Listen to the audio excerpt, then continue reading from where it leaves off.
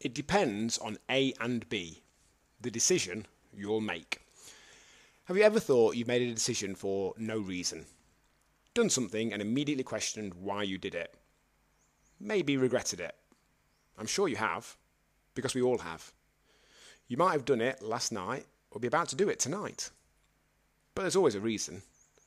Despite how it may feel otherwise at times, we are rational beings.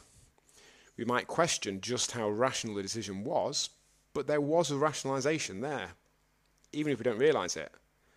And often that rationalisation is a comparison of two things: how you feel now and how you think this decision will make you feel. If we think the decision will make us feel better quickly, we're more likely to make it. We may be vaguely aware that it will contribute to a worse feeling down the line, but that quick realisation has led us to feel it's worth doing. So if we want to make different decisions, we have two variables to play with, A and B. We could change how we feel now, put things in place so we generally feel better: more sleep, better eating, regular exercise, relaxation practices, journaling, gratitude practices, etc.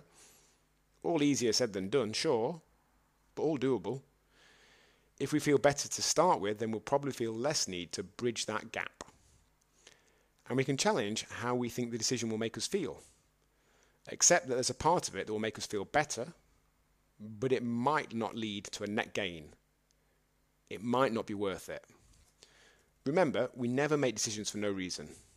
At least underpinning those reasons is A, how you feel now, B, how you think this decision will make you feel. Change them, and you might just change your decision. Much love, John Tree Hall.